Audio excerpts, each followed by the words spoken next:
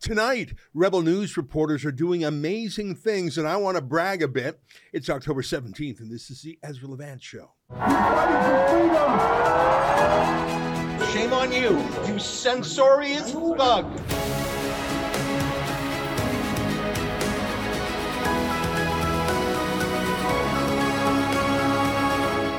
Rebel News reporters are in or on their way to 3 different capital cities around the world, and I couldn't be more proud. Let's start with our own capital city of Ottawa, where the Trucker Commission is in full swing. I was there the other day. William Diaz-Berthiaume, our Ottawa-based reporter, is there. We have a whole team camped out in our Airbnb, which we have turned into a studio. It's so close to the official hearings at the Library and Archives Canada. It's remarkable, and I'm so glad because I think we have to cover this event very carefully. Sheila Gunn-Reid, who's not in Ottawa, she is at her Edmonton base camp, has been live tweeting the proceedings. We've been live streaming the raw footage on our website, truckercommission.com. I really hope you've taken a moment to go there. Watch the whole thing if that interests you.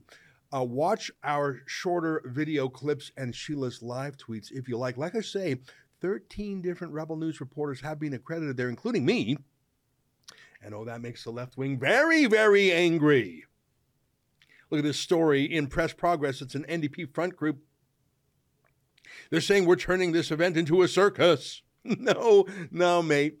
It is a circus already, and you are the clowns. We're just reporting on what you're saying and doing. They do not like the fact that we have access. William Diaz-Berthiaume is our Ottawa guy. He's been doing a great job. Let me show you a clip from the other day when I think you recall I was there and I was live tweeting and doing stories about Zexi Lee, who's a 22-year-old young woman who was a witness. And I thought it was laughable. She was like a woke college kid just out of college who was having her dream, reality TV show come true. She was very incongruous. It was very strange. And she said a lot of stunning things.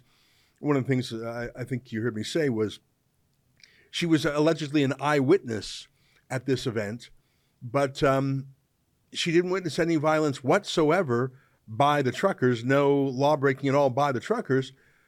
She did witness some law breaking. Her friends in her building were pelting the truckers with eggs from their apartment. So she did, in fact, testify to some violence that she saw. That was the only violence that she saw. It was from her and her friends, and she was offended when the Ottawa police came to investigate it. Zexi Lee, just a stunningly weak witness, and our reporter, William Diaz-Berthiaume, was scrumming all the witnesses as they came out. That's what you do if you're a journalist. You ask tough questions. If you're the witness, you don't have to answer. But if you're at a spectacular public hearing in the public interest, get used to it. So take a look at this interaction with Paul Champ, Zexi Lee's lawyer. Paul Champ is also the lawyer behind the $300 million class action suit against the truckers. He assaulted William Diaz-Berthiaume. What you're about to see is more violence in 1 minute than during the entire trucker convoy. Take a look. Miss, you specifically stated that crimes were happening due to the convoy, yet the crime rate in Ottawa dropped by 90%. Why'd you keep lying about that?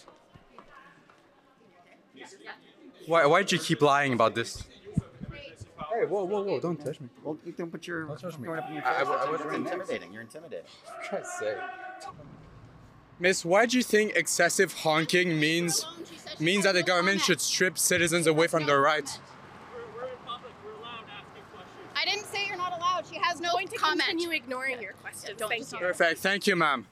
What a thuggish bully. I should note that Zexi Lee herself did not object to William Diaz-Berthiaume asking her questions. That place is crawling with security. None of them objected. But just this left-wing activist ambulance chaser, Paul Champ, who ran up to William and pushed him and assaulted him. That's super gross. But however gross Paul Champ is, I'll give him this.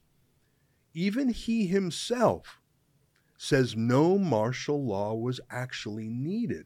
He's a huckster. He's suing the truckers for $300 million. But even he realizes that martial law was too much. It's obvious that Zexi Lee and Paul Champ has never taken a tough question in their life before.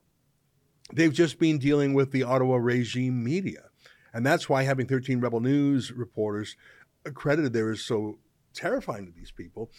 And even the day I was there, the difference between what I saw with my own eyes and ears and what the regime media was reporting was just shocking. I mean, Zexi Lee, a 22-year-old girl, kept on talking about that kid's movie, The Purge. The Purge. I don't know if you've seen the movie. It's a schlocky movie. The premise is one day a year, you can murder anyone, and there's no law, and what happens on The Purge?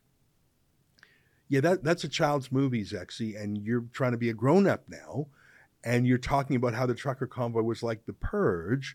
That's sort of embarrassing, and you're sort of embarrassing as a witness, an eyewitness who didn't actually witness anything. Pretty weak, and I won't, this was last week, so I won't spend a lot of time on it. Victoria Delarond, the other witness who was up at the same time, talking about how since the truckers' convoy, she has heard phantom honking in her mind. The honking lasted a few days until a local judge issued a restraining order saying no honking, and the truckers obeyed it. This woman was so traumatized that she says she keeps hearing phantom honking. She must think Canada Geese or truckers, airborne truckers, are trying to get her. It was very strange. I felt bad for her, actually. She was somebody's grandma who should come and take care of her. She said she was sleeping with a mask because she was worried about diesel fumes from the truck. I don't think masks work. It was just very embarrassing. And both these witnesses were absolutely shredded by lawyers, but you wouldn't know it because of the insane coverage. Global News is one of the worst. That's the network of David Aiken, the heckler. Remember him? Thank you very much. I appreciate it. Appreciate your presence here today. Before I begin, let me just say that. Thank you very much. I'm being heckled here by. Thank you very much for your congratulations. Thank you very much for your questions. I'm going to begin my remarks now. But will you take some questions afterwards? Justin Trudeau is out of touch, and Canadians are out of money. The cost of government is driving up the cost of living. $500 billion of inflationary deficits have bid up the cost of the goods we buy and the interest that Canadians pay. The cost for workers and businesses to produce the goods that we buy. On top of that, Trudeau proposes yet more spending to bid up costs even further. Some reporters today. The more he spends, the more things cost. It is just inflation. Their homes and to buy a home in the very first place. I'll put my hand up. The reason that So I mean, we have basically a liberal heckler who snuck in here today. I used to work with David Aiken. I don't know what happened to him other than his Global News is being colonized by Trudeau's money. So what's so interesting is not just that we were accredited there, and it's not just interesting listening to the witnesses, but to see the enormous different universe, like a separate reality of what is actually said versus what the media party reports. That's why it's so important the Rebel News reporters are there. Now today, literally the commission is still meeting right now as I record this. I understand they might be going as late as 9 p.m. tonight. That's very un-Ottawa-ish, isn't it?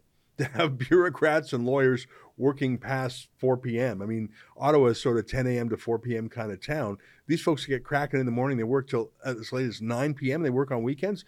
I can't even remember the last time that was the way. Anyway, so today's news, they're interviewing different staff at the City of Ottawa, the emergency preparedness officer, the chief of staff. And it looks like there was constant communication between the truckers and the city and the police. And in fact, they had struck a deal between the city and the police to move the truckers out of residential areas. That makes a lot of sense. Get them away from where people are, get them to where the politicians are. But the police actually stopped the trucks from moving. The city manager said he would help call the police off. But if you see what was going on today, the police were the ones who were blocking the roads. The police were the ones who wouldn't let the trucks move. There was another bit of testimony that there was no violence or no threats when trucks were occasionally towed or ticketed. There just simply was no violence. And these are from witnesses. Here's when the city of Ottawa's head of emergency preparedness said in an email on January 30th that police were doing a, quote, great job at maintaining the fine balance between a peaceful demonstration and a potential riot. And the city manager, Steve Kanellakis, agreed and said, keep the peace was the objective. So my point is, the truckers came to Ottawa, and for the first few days, they were really noisy and honky, and I saw that with my own eyes and ears, until a judge said stop it, and they did stop it. But they were constantly negotiating with the city and with the police, where should we be? Should we move trucks here? Should we clear this lane? We'll get away from the residential areas. And it was all in good faith, again and again in today's presentation, in today's examination. And these were city staff. And again, they said the truckers were acting in good faith. And I want to remind you what the law says, because we're not here to hear sob stories or, stories about phantom honking. That's very, very interesting for your diary or whatnot, or Facebook page. What is the purpose of the commission? Let me remind you that the Emergencies Act, which is a kind of martial law that had never been used before in Canada, whenever it's invoked, afterwards there must be a judicial inquiry to see whether or not it was justified. And the Emergencies Act is only justified if one of two things is afoot. If there is a serious danger to people in the country, or a serious danger to the sovereignty of the government, but this next line is absolutely key.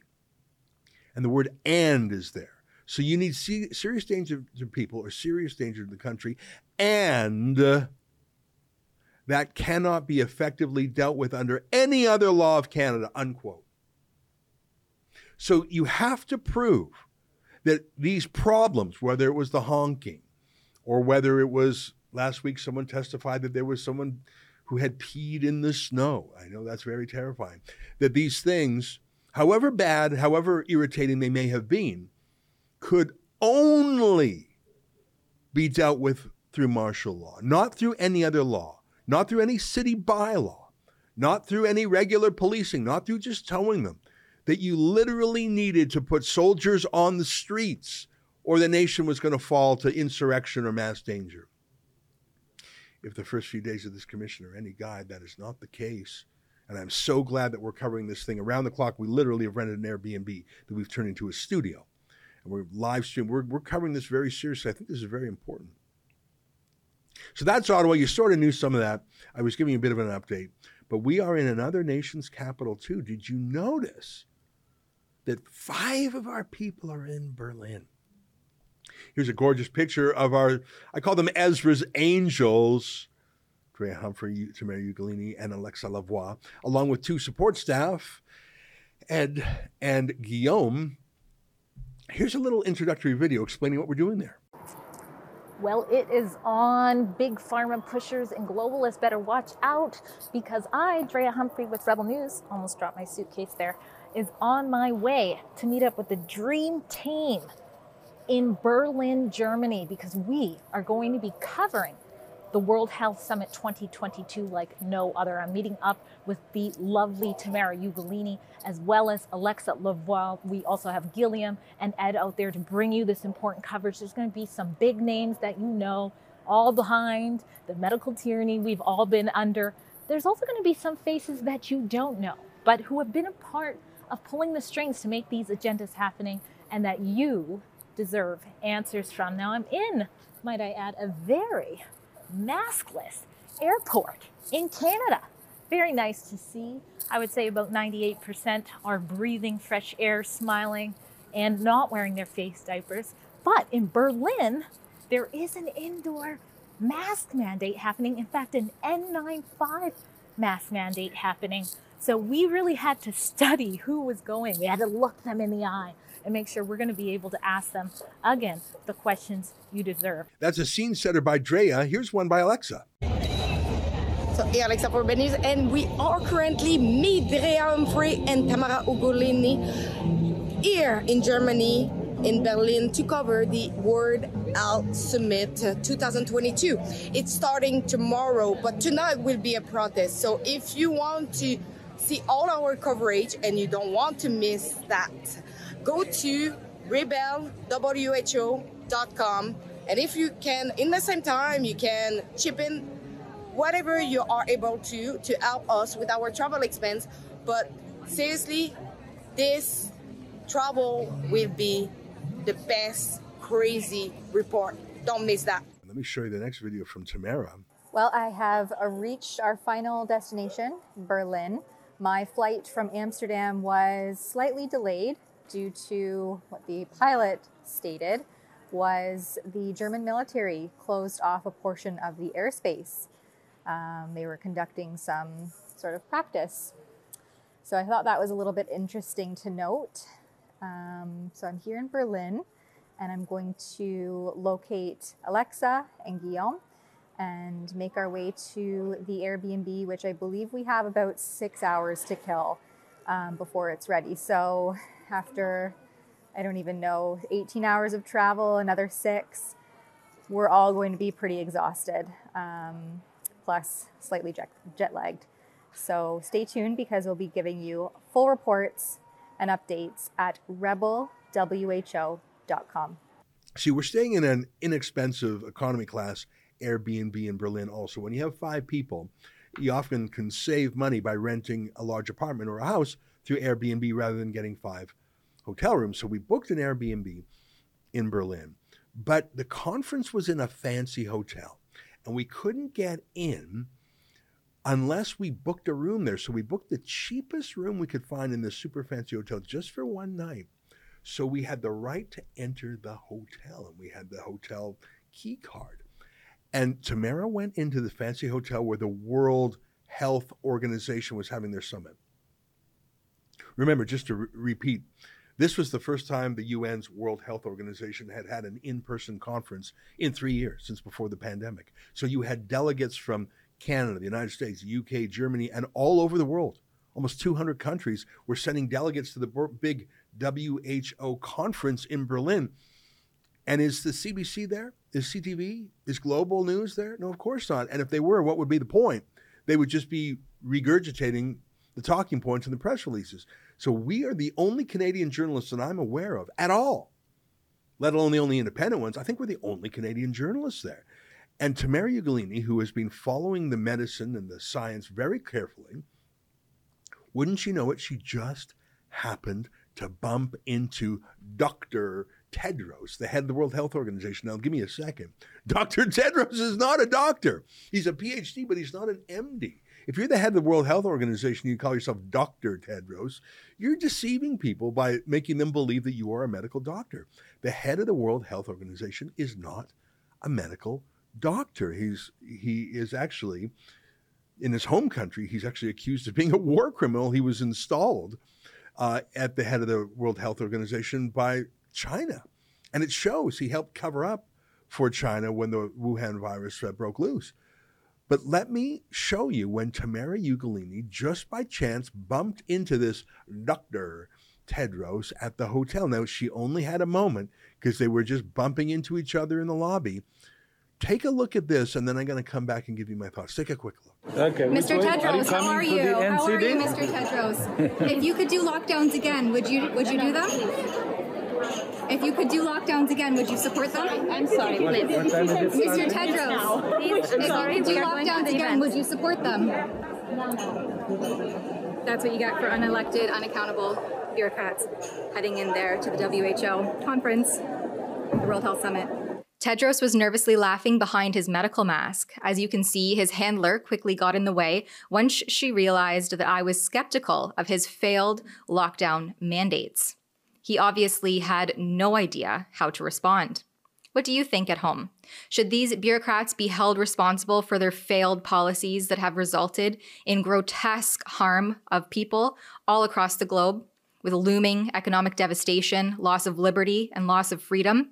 And if no one is here to ask the hard questions, then how will the public ever know? Follow our reports as we try to show you how the top 1% wines and dines while you're told to shutter your business, stay home endlessly, all for the alleged greater good. That's a great question, and there's some good luck to bump into him. But look at it again just as B-roll without any sound. Fresh-faced, attractive young woman from Canada. Hey, Dr. Tedros. He thinks she's a groupie or a fangirl. And what does he do? He has never met Tamara Ugolini before in his life. And he's about 65. And Tamara Ugolini is a nice woman with a nice smile. Ask him a question, and he immediately puts his arm around her. She didn't say, here, come in close for a selfie. They didn't know each other. He thought she was some group. He was, I don't know if I would call that a grope, but a young woman comes up to you and asks you a question, and your first move as an old, dirty old man is to do the creepy thing and hug her. Like, what are you doing? Have you ever done that in your life? Has a grown woman come up to you and said something, and your first move is just to grab? That's a Trudeau move. That's a Bill Clinton creepy move. Then when Tamara asked her question, and Dr. Tedros can tell that he didn't want to answer, he immediately stopped hugging her. He realized that she was not a fangirl, and his staffer pushed her away. I think Dr. Tedros has never been asked an unscripted, unfiltered question before, just like Zexi Lee and the other witnesses in Ottawa have never been asked an unscripted question before. I think our Rebel News journalists are doing things that have never been done before. Here, let me just put a couple more videos from Berlin. Here's one from Drea Humphrey from Vancouver, who's doing great over there. In case you haven't gotten familiar with our special site called rebelwho.com, which is going to keep you up to date on what we're doing in Germany, which is getting to the bottom of the agendas being pushed by big pharma globalists across the world. There wasn't anything about sort of the other side to lockdowns, like losing jobs and businesses. Do you think that should be represented in this event? No, you got to focus on one thing. I think they're What's more that? focusing on solutions. They are not on the victims and on the disadvantages we brought. And so what solutions do you think are most important to focus on? Vaccination and developing of new products. The cost of the measures, counter measures of COVID, that is a very good question. I think that as time goes by, when we're no longer so afraid, we will see the cost of, for instance, closing down schools. I really like Drea, and here's a video from Alexa Lavoie. Just an excerpt of a video, just to show you what we're up to. So we don't know what is happening. Like the alarm, a fire alarm, it just started, and it keep like stopping and restarting. The conference have stopped. We will go and try to check what is going on, but it seems that maybe someone is putting out the fire system, or you have really a fire. So let's go check it out. Go. Alexa's great, and every day she's doing a summary en français as well. My view is, between Drea and Tamara, we can get a lot of English language videos, but it's not just Quebec. It's all of France and Belgium and other places around the world that speak French. They should have access to what's going on, and Alexa speaking in French is a way to talk to them. I'm very proud of that, by the way. We have more amazing videos to come, and I learned about a few today that we are not going to release until the team is back from Germany. But for more, you can go to rebelwho.com. There are, let me tell you, we had a great meeting by Zoom with the team. It was late at night over there. We were talking to them by Skype, actually. And I'm very excited about what they found. And it's simply because the UN and the World Health Organization are not used to having any actual journalists there. They're used to having stenographers and propagandists. So to have actual independent-minded, curious, skeptical journalists there was amazing. And you'll see that in about a week when we release some of that. So capital number one is Ottawa. That's the most important to us. That's our capital city, and Canada's where we live. And so 13 journalists will cycle through the truckercommission.com Airbnb. Berlin is important because, of course, the World Health Organization, that affects us. Theresa Tam is a loyal member. She used to work for them. So that's in the second capital city of Berlin. But if you can believe it, we have more adventures to come, and we have two journalists winging their way now to the capital of Argentina, Buenos Aires, because they are going to a meeting of a group called C40 Cities. What is C40 Cities? Well, let me quote from their webpage. A global network of mayors taking urgent action to confront the climate crisis and create a future where everyone can thrive. So they're meeting in Buenos Aires. Do you like the fact that your mayors are getting instructions in a foreign country far away from any public scrutiny? This is not how you do democracy. I mean, the whole point of a local government is that it's local. I remember one of the complaints by the 13 colonies that broke away from the UK is that the decisions were made by a distant and partisan king. They wanted to be ruled by local people, not someone half a planet away, the true globalist, the emperor. But this C40 meeting in Buenos Aires, they're taking mayors, including Canadian mayors, they're taking them down to Buenos Aires and they're having meetings.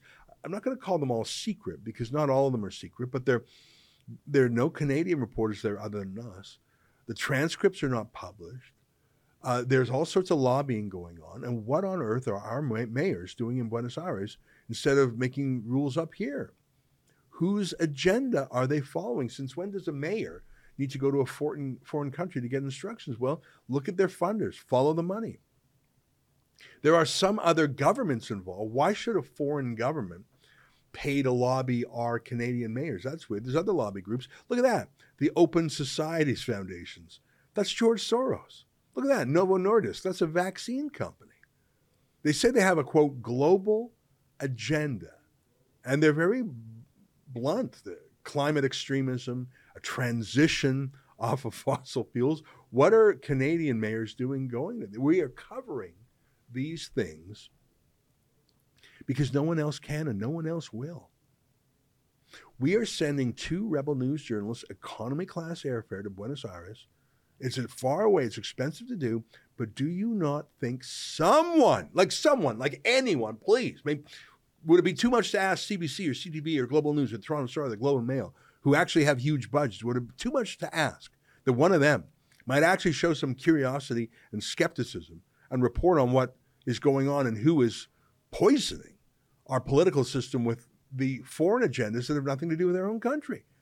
Well, apparently it is too much because Little Rebel News has to do it. One little company, 3 capital cities, Ottawa, Berlin, and Buenos Aires. I'm very proud of our Rebel News journalists.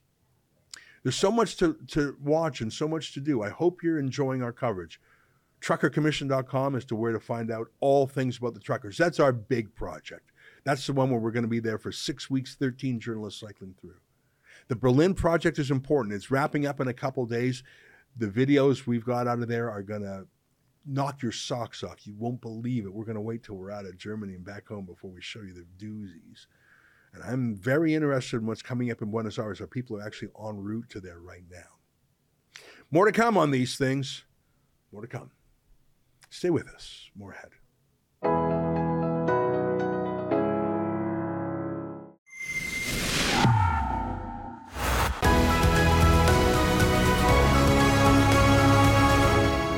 Well, there's something happening with the left coast. I'm not just talking about in Canada, in San Francisco, in Los Angeles, in Seattle. Those cities have gone so far towards defund the police and free injection sites and homeless shelters that I think even the liberal progressives who inhabit those cities are snapping back. In San Francisco, they've got a law and order politician. Whoever saw that coming?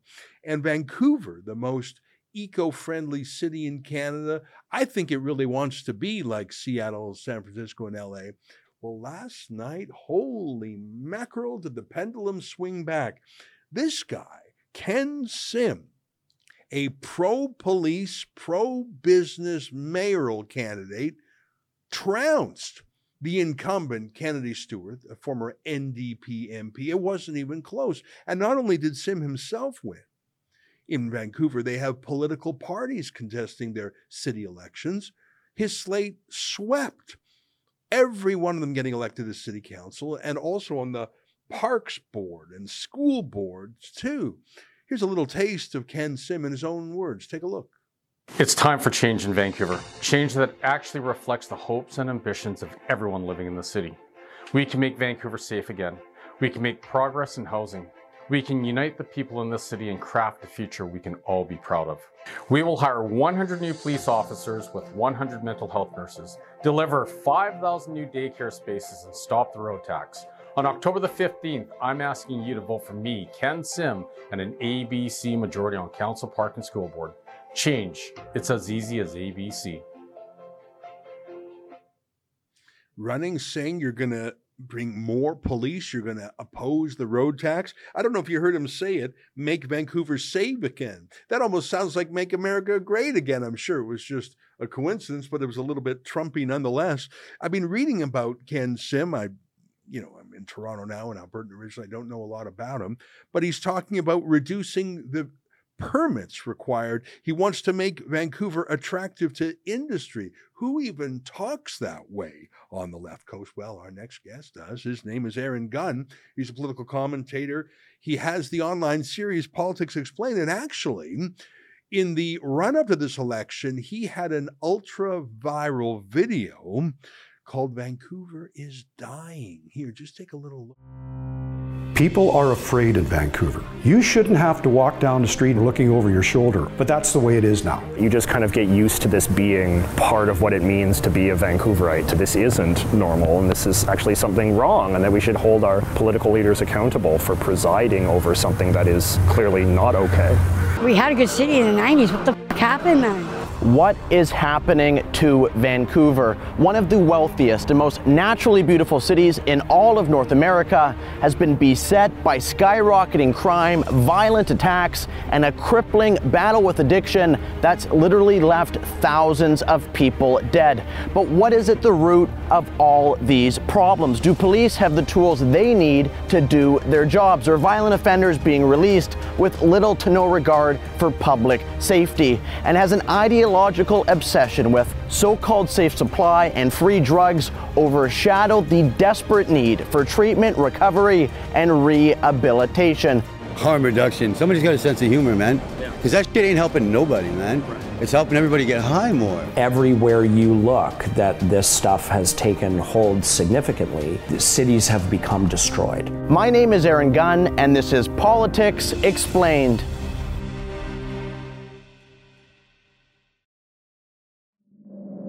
$174 more deaths lost to illicit drugs in BC. There was an altercation, an exchange of gunfire, and a man in his 40s was shot dead.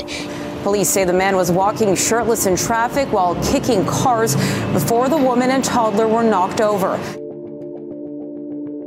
Vancouver is dying. From Vancouver, Aaron, congratulations. I'm shocked by this. I didn't see it coming. I mean, maybe I wasn't paying close enough attention to Vancouver city politics, but Ken Sim seems about as un-NDP-ish as could possibly win in that great city. Yeah, well, you know what, Ezra, things here in Vancouver on the left coast, as you called it, have just gotten so bad that I think it even woke up people on the left. So they flocked to the polls there over the weekend and delivered a massive mandate that totally blew any of the polls out of the water. Ken Sims, as you mentioned, won by over 20% of the vote. So, and this is a rematch actually from 4 years ago where Ken Sim lost a closely fought race. That's incredible. I understand that as many as, well, almost 40 BC mayors were either booted or chose not to run again. Now, I don't know if that's just a coincidence or if there's a new spirit out there of enough is enough. What do you make? I mean, listen, it's not everywhere that was as dramatic as Vancouver, but Vancouver is the most important city in that province. Tell me about some of the other lay of the land. Are there other places that are shrugging off? Is it an anti-incumbent feeling? Was it an anti-left-wing feeling? Was it just things have gone too far down the road to Skid Row? I think what happened is that those, particularly on the left, that were committed and almost obsessed with espousing ideologies instead of just a common sense approach to local governance, really had it coming to them this election, and the electorate delivered their judgment on their approach to governance. And I'll be the first one to say, when I'm looking at a municipal race and trying to vote for a mayor or council, I'm not really looking for an ideological crusader. I'm just looking for someone to keep the streets safe, to keep the roads paved, and to keep taxes at a reasonable level. Another really good news story is the Victoria City Councillor Ben Izzet was just absolutely trounced. This is the This is the brilliant genius who tried to defund Remembrance Day celebrations, Christmas light show in Victoria, and then also attacked veterans and the Invictus Games. So it was good to see him shown the door by Victoria voters. That's great. I don't dare ask if the mayor was reelected. I assume she was. She didn't run again. Okay. Okay. So that's a relief. Maybe she saw the writing on the wall, because I know that Victoria's mayor has been atrocious as well. Are there any other interesting things around the province that you caught your eye? Well, Surrey was really interesting. I don't profess to be an expert on Surrey politics. Surrey is the second largest municipality in, I believe it's almost as large as Vancouver, actually, in BC. And now that fight, the incumbent mayor lost there as well. That election had a lot to do with this RCMP versus Surrey Police Force debate that was going on. I don't profess to be an expert in it, but they had started the transition towards the Surrey Police Force, and that mayor lost re-election to somebody who wanted to reverse that move. Isn't that interesting? Local, practical stuff, not the woke stuff that is so dominant. I mean, I was just saying a moment ago, we're sending 2 Rebel News journalists down to Buenos Aires, Argentina. What on earth are we doing there? Well, a bunch of big city mayors are having this conclave. They call it the C40 cities. What are they doing having this ideological boot camp thousands of miles away? I think these city politicians, they think it's like a lab experiment for wokeism, instead of just picking up the garbage, having police keep people safe, making sure businesses can provide prosperity. And BC really has been one of the worst places in Canada for that wokeism. Yeah, I think the NDP and the left more broadly is using cities as almost like their farm teams. They're bringing in the next generation of socialists that they eventually want to graduate to the provincial and federal level. But this is where it all starts. Fortunately, and they take advantage of the fact that voter turnout is normally so low that you can organize a relatively small group of people and kind of achieve access to the levers of municipal power. And as you know, Ezra, obviously municipal governments in a lot of ways have more impact on our daily lives than either provincial or federal governments do. So they are really important, and it's good to see voters wake up. But I have to say, Vancouver, if you've been down there recently, especially not just the downtown east side, the problems that were confined to there have radiated throughout the city. You have 4 random stranger attacks every single day. Crime has exploded, homelessness has exploded, and the overdose crisis is just completely out of control. Over 2,000 British Columbia. It's basically the worst place in North America, the worst place in the world, essentially. Significantly higher rates of deaths from overdose than either the other cities that you mentioned in Washington State and California. That's incredible. I mean, all the time I see what's happening in San Francisco. There's this extremely wealthy Silicon Valley class, the high-tech class. And then there's the abject poverty and lawlessness. And I mean, last time I was in that city a few years ago, I stepped out of this really fancy restaurant. I almost stepped over a homeless person living right outside. Like, the juxtaposition is shocking. It sounds like that's sort of come to Canada too. That just degeneration of the city. I think people are afraid. They're afraid. I mean, Vancouver for decades has been the most beautiful, best city in the country. It sounds like it was starting to rot a bit, and people said enough.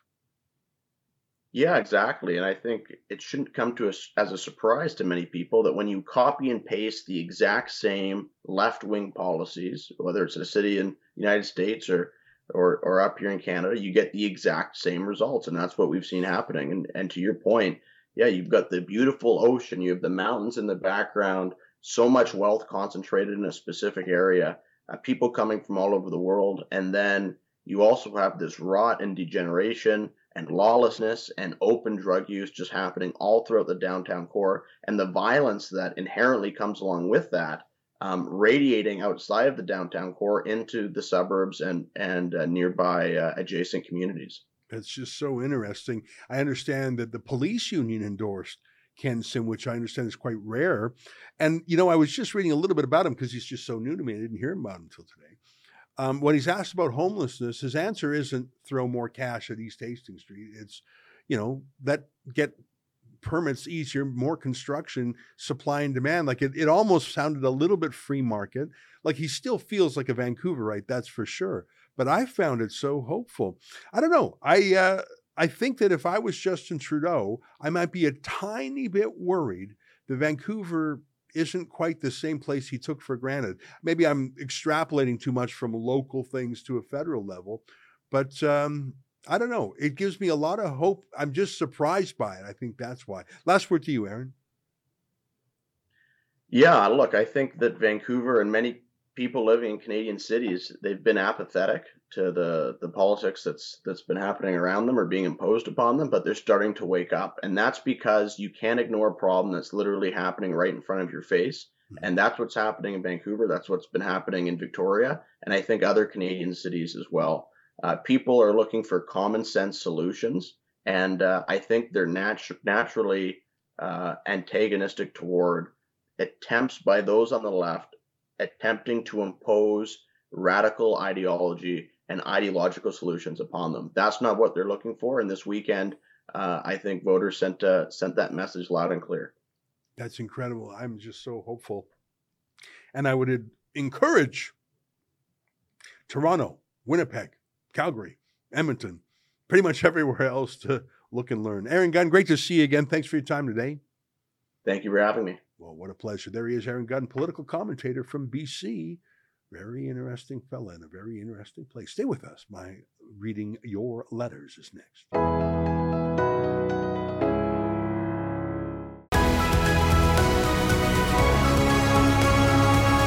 Hey, welcome back. Your letters to me. On David Menzies dressing up as Lemieux with the prosthetics, Christopher Matthews says, I'm guessing busty Lemieux costumes are going to be very popular for Halloween this year. You know, it's crazy because, in fact, that school board has sent around memos about appropriate Halloween costumes, and they basically said no dressing up as this teacher. I mean, it's quite something. One Mad Max 80 says, Menzoid is definitely earning his keep this week. Keep up the great work, Mr. Menzies and the Rebel News crew. Trudeau must go. David's doing a great job, and he makes me chuckle, but he's doing good journalism underneath that. On my Trucker Commission monologue on Friday, SH says, provincial sovereignty should be an issue for all provinces. The Fed's only business should be national security, borders, ensuring interprovincial travel, and trade. You know, if you look at our Constitution, Section 91 outlines a few things. I like the fact that they're in charge of foreign affairs. It would be weird to have every province in charge of foreign affairs, for example. There's a list of things like national works. I think that makes sense. I think you have to have the ability to put a Trans-Canada Highway or a pipeline or an electrical corridor through the country. There are certain things that I grant ought to be done by the federal government. And frankly, I think there should be some criminal law power. The criminal code is a federal document. You can have provincial offenses too. I just think that that's right. So I would have a few more items on the list than you do. But holy mackerel, has the federal government injected itself into other things. I mean, Section 92, that's the provincial powers, clearly says healthcare. What are the feds doing in healthcare at all? Same thing with education. So I think the provinces have a lot of power that can take back from the feds. New Ham says, wow, the mainstream media had everyone thinking that all of Canada was supporting Trudeau. Apparently not. Yeah, well, you know what? I really see the gaslighting effect of our media party when I see their coverage of this Trucker Commission versus the reality of it. You can see how Trudeau gets away with so many things. Deborah Valentine says, looks like Ezra Levant lost weight. How dare you? Good for him. Looks healthy and much better, if I'm honest. Keep up the good work and best from the East. Well, thank you very much. I am trying to slim down a bit. It's a battle. I'm doing things I never thought I would do, like getting up in the morning and going for a run. I mean, those words have never crossed my lips before, but, better late than never to get a little healthier. I am down a few pounds, so thank you for the kind compliment. Well, listen, that's our show for today. Until tomorrow, on behalf of all of us here at Rebel World Headquarters, to you at home, good night and keep fighting for freedom. If you haven't checked out our special website covering the other side of the story of what's really taking place at the World Health Summit 2022 in Rebel News, you should. It's called rebelwho.com, and there you can also chip in to support our journalism, because we've brought you many great reports that you need to check out there. But today we are speaking with a grassroots political party in Germany called Die Basis. You might be familiar with their chairman. He is a leading prosecutor in Germany. His name is Rainer Fullmich, who's been heavily involved in the Corona Investigative Committee. We're going to speak to some of their members here, but what they are informing the public about today is to stop the treaty. That's the pandemic treaty that Rebel News has already put on your radar. In fact, we have a petition set up for you guys to sign right now. You can open up your tab, go to another device, and go to nopandemic.treaty.com. They're going to explain why this may be a concern to your country's sovereignty. All right, so this is Claudia and Sylvia, both members with the Die Basis party I mentioned. They've got a funny sign set up here and lots of information. Let's step back again. The sign says, "Who the F is the WHO, the WHO?" So first tell us why you had that banner set up. So this was about the pandemic treaty, which is planned for 2024, and EU and WHO member states have consultations and want to change the law, the national law of. They want to have an overall law to come overallly.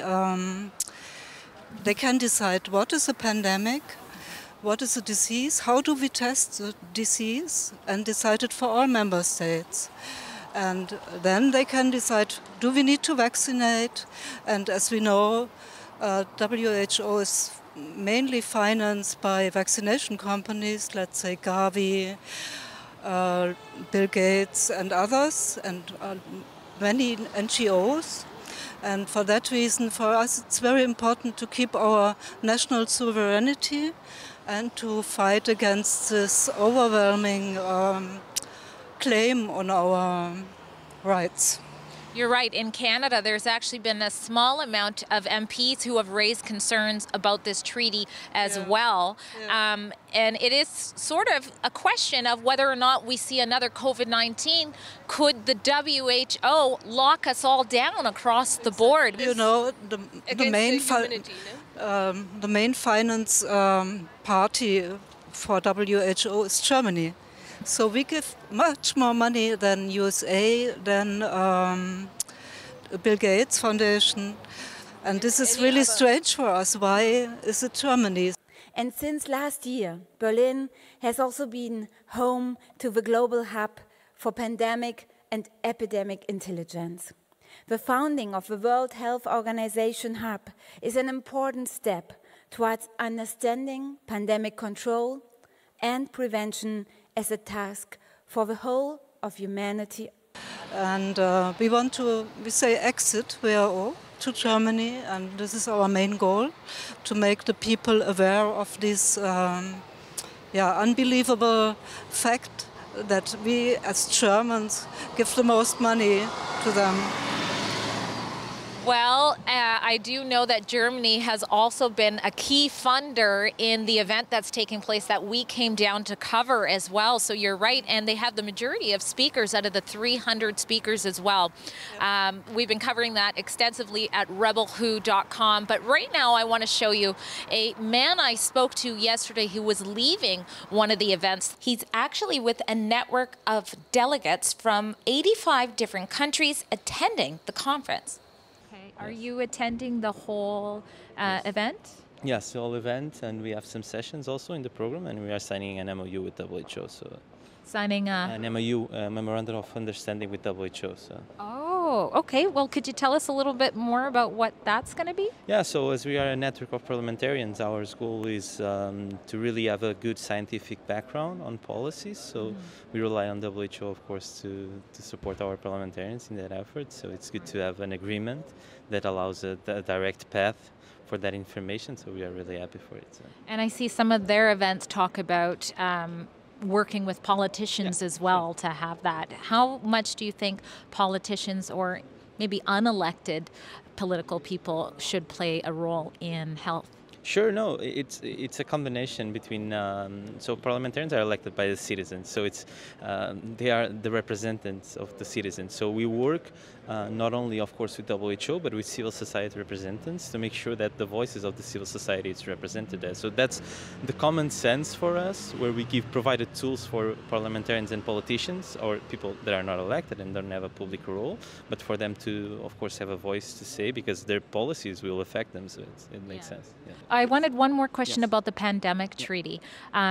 If you could just tell us where that is with things and maybe address the concerns some people have about their country's sovereignty if that treaty passes. Sure, I think that's, like, I can only speak by myself, so I think we're still in a very early stage of the discussions, and we need to discuss content, so we cannot be afraid of something that is still needed to be discussed. If it improves the global health architecture, that's something good. Even if we agree on something, even if it's not in every detail, that's something good for the world. We cannot have the same thing as we had in global health. You know, countries cannot be dealt like they are islands, isolated from everyone. We need global health policies, and that's why the WHO role is also important. So. Hi, sir. Hi. What do you think about what you're reading? Some parts of it I knew already. I knew about the pandemic treaty of the WHO. And I think it's really a crime which is planned there. If it passes, what would concern you the most about that? I think that a private organization, as the WHO it is a private, not a legal organization, will have the right to determine what the state can do with you, with your health care, with everything which concerns you. What do you think about what you're reading so far? Yeah, I know something about this. I read it before. I'm really informed about it. So if it passes, what would concern you the most about that? I'm not so good in English, sorry. Yeah, that's okay. Well, do you think it's good or bad? The exhibition? No, the pandemic treaty. No, it's horrible. Yeah. Why? Yeah. I want to decide by myself what is my health and what my body come in on something. Yeah. I don't know. I don't want that somebody far away decided what's good or bad is for me. Yeah. We have a crisis. I mean, all the time, but since 2020, it has lost its awareness in the public. You know, people are busy with their own problems, and we are still here and want to say that something is wrong with our government and with the things that are going, and we just want to say, okay, we're still here, you can come and talk to us, and we can have a discussion and think about the future, what we all can do for a better future. We don't want to exclude someone. You know, we are here to talk to people. That's because we had another demonstration, and we had an open micro so that everybody from the street can come and talk to us.